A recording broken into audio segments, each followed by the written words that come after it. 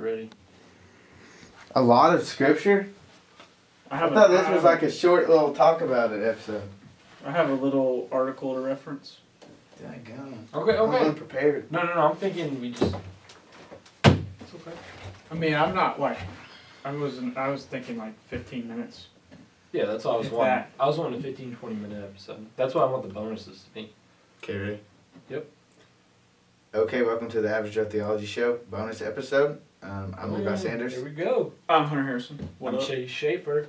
Okay, what's up? So we're attempting to record a main episode, which currently we're going through Genesis, and a bonus episode each week. That way you get your dose of deep biblical study and conversation, but you also get some lighthearted responses to questions or discussion about things going on in the world today. So that's what this is about. I didn't have a topic for this week. However, Chase talked to a viewer or his brother or something like that. Yeah.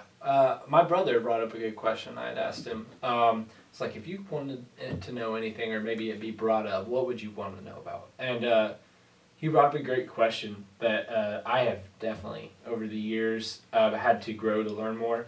And that was, why does the God of the Old Testament seem different from the God of the New Testament? And I will say this.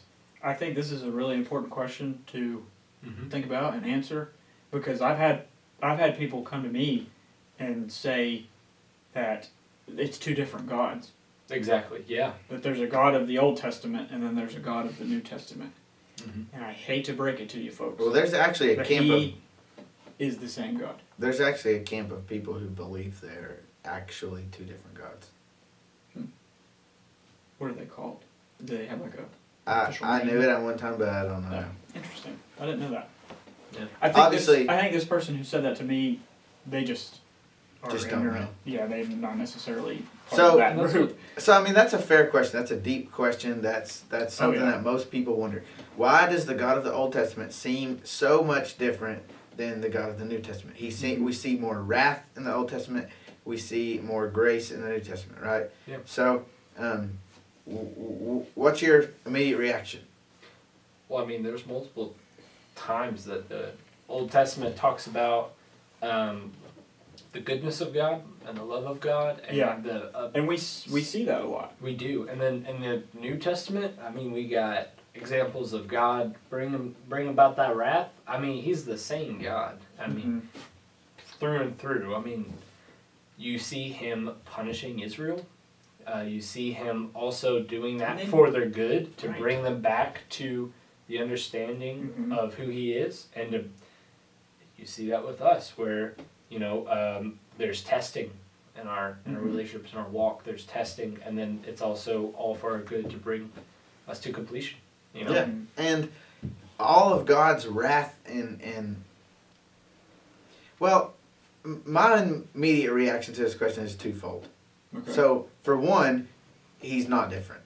No. That's just a misunderstanding. Yeah, it's the same God. It's the same exact God, and He works in the same exact ways. Yep. My second reaction is that, as far as what is recorded in Scripture, the higher volume of recorded wrath in the Old Testament is intentional. So the whole idea is that the Old Testament has a drive behind it. It drives to what? The figure of Christ. Yes. The New Testament does more reflecting on the figure of Christ. Yeah. Because He has come, right? So I think there's an intentional contrast to say, well, first of all of God's wrath reveals who He really is in the Old Testament. It reveals His holiness, his how just He is. Yeah. His righteousness, our unrighteousness. We have the law in the Old Testament. Without the law, we do not recognize our sin and our need for a Savior. Yeah. Right. So all of it drives us to the person of Christ, to the event of the cross. And that's I mean, the Old Testament, that's what it's doing. It's showing us a system that's set up that basically is looking towards the cross. You have people, and it's showing their total depravity. It's showing that, hey, man, we're going to have a whole book dedicated to Judges. And basically it's going to show You do good for a little bit, bad. Do good for a little bit, Bad. And it's just going to show this depravity of man.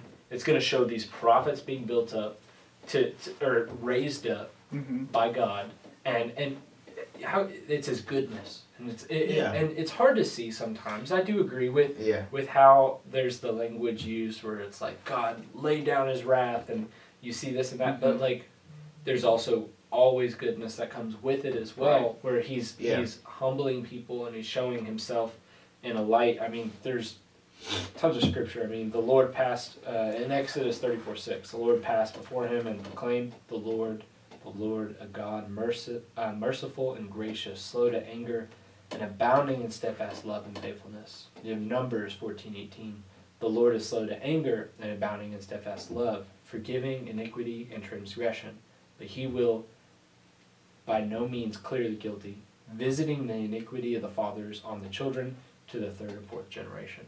I mean, it's this love and steadfastness, but also it's like you said, pointing to something which is Christ, and it's showing the evil of the people of the Old Testament, and that's who we are. Right. That's who we are. Well, I just real fast while we're on this topic. People want to focus. People in the New Testament church want to say we have the gospel, throw the law away. Oh yeah. The gospel doesn't work without the law. Right. You must preach law and gospel.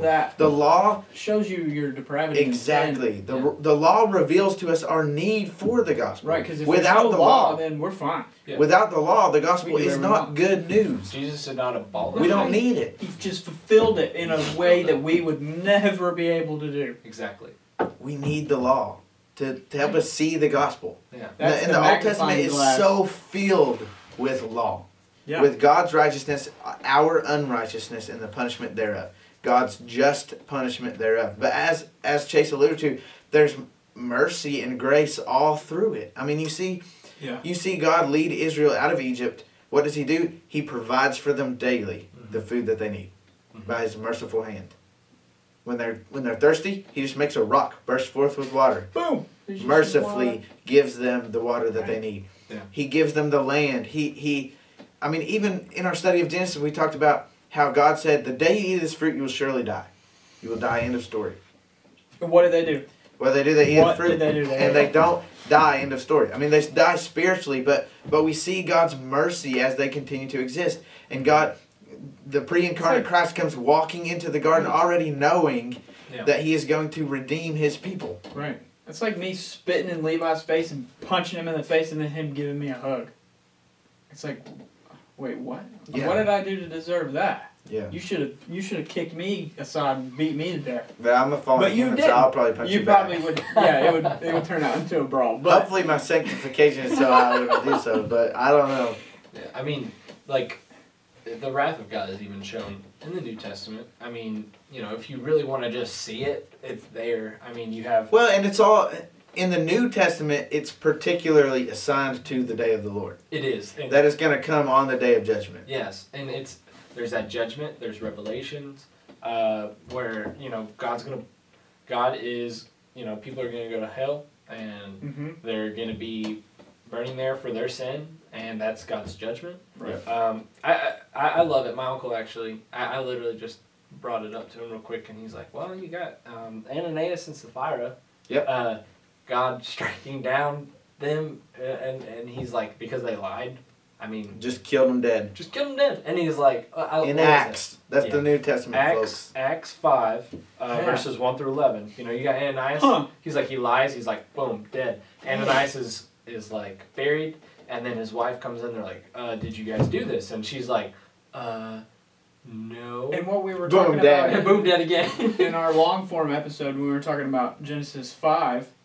Enoch, right? He was the one who was just yanked up. Yep. Look at that mercy and grace right there. Yeah. He didn't even die. God just said, "Boop."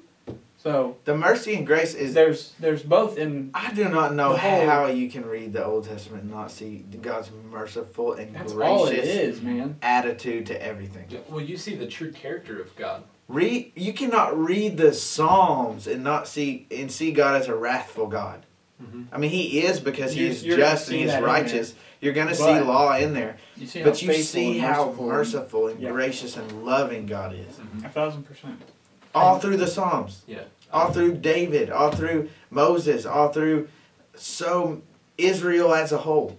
Yeah. Yes. You see the raising up, you see God's hatred of sin. You see him, killing nations, people, a large group of people, and people are like, and I actually, I'm not going to read it, but there was something I saw on Facebook this week, and it's like, that is God's view of sin. He hates sin. He hates it. Yeah. And these people, that was their And entire... he calls us to hate it too. Yeah, he calls us to hate it. And he calls us to hate sin. Mm-hmm. And people were killed in the Old Testament, but these nations were these people because their entire being, their entire nation was based around corruption and hatred against God. So God hates that.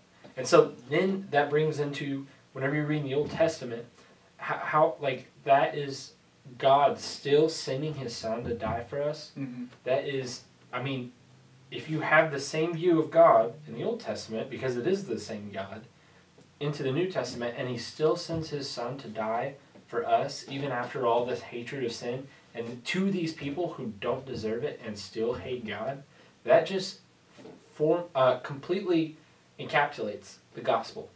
Completely, yeah. And you have to have the Old Testament.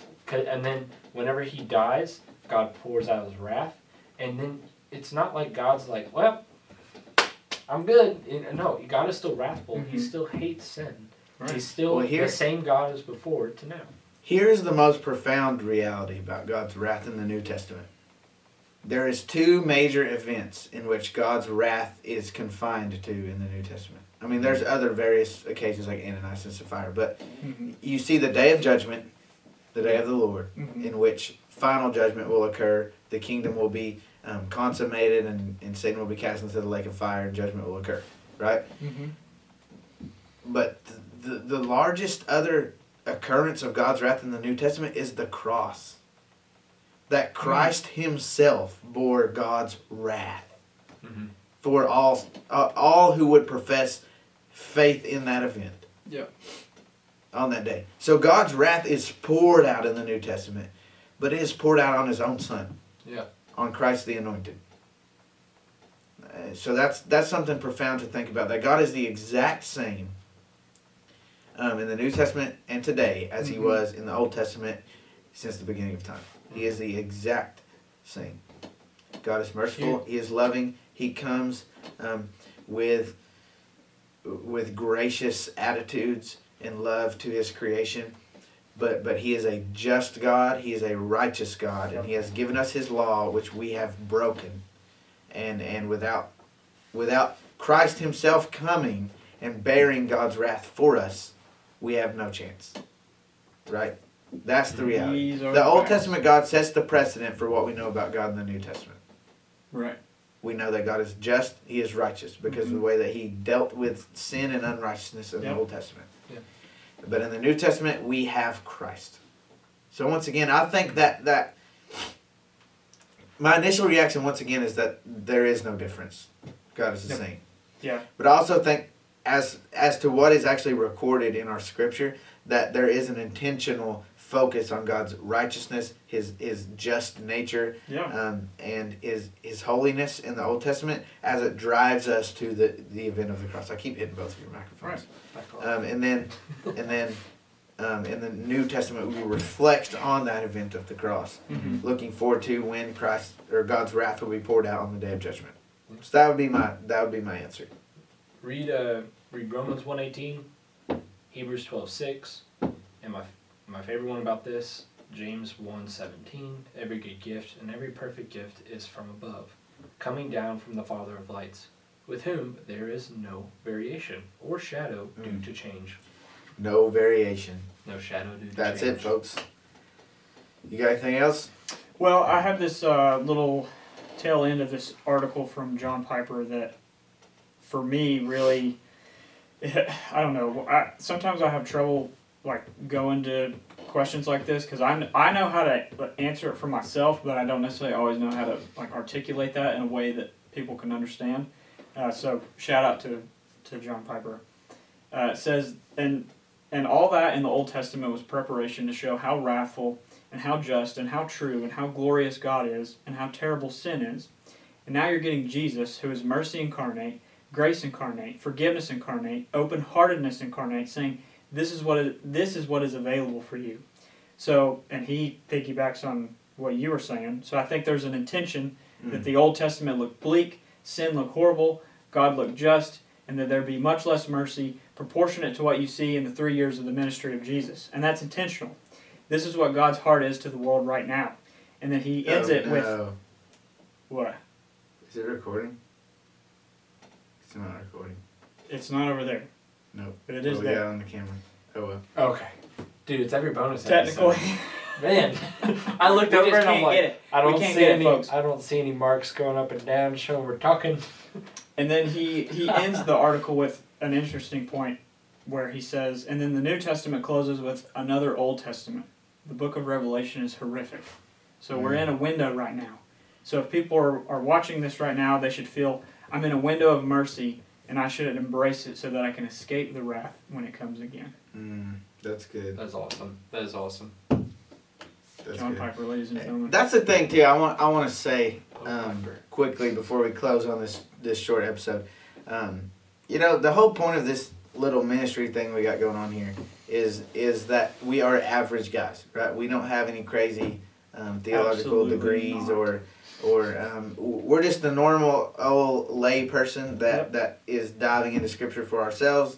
Thanks be to God, that He has given us that ability and opportunity, and we're just figuring it out. I mean, going back to the original creation of this was me and Hunter in our friend group just having conversations about theology, which led to all of our growth. Figure things out.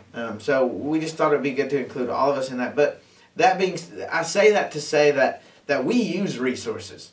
We don't just come up with all this in our head. Yeah. Before we do an episode, we study. We use Ligonier. There's we use no way I Desiring God. We use Crossway. We use Matthew Henry's commentary on the whole Bible. We use Sproul, John Piper, so many of these podcasts, YouTube videos. Yeah, we use so many of these great resources to study. Those should be beneficial to you. You should use them. There are some to steer away from. Those ones that we just mentioned are probably good. You got more that are good. Apology Radio and Jeff Durbin. Different Ligonier, people like that. Desiring God. Ligonier is my favorite. But, Grace to You. There's a lot of... The Baptist in me just prefers all the Presbyterian resources. But yeah, all the resources are good. You need to check out some stuff. Just grow, right? We want to instill in you a desire to grow as we have in ourselves and help each other out. And what we can do is we can start providing some links to stuff. Yeah, I'm really bad at blog posts. If you haven't noticed, if you go back to like the third episode we ever made, I was like, "There's gonna be a blog post." No, there still isn't. But yes, we'll work on it. The website is up to date now. Yeah. Everything's on there. I updated it today. Awesome. So we will work on providing links and so on and so forth. Check us out, averagetheology.com. We love you guys. See you next week. Boom. That was awesome. There you go. Boom, boom, boom. Dude, we do that every bonus episode, man. What the heck? That's the third one. Shit, man. We did it on the That's okay. election, right?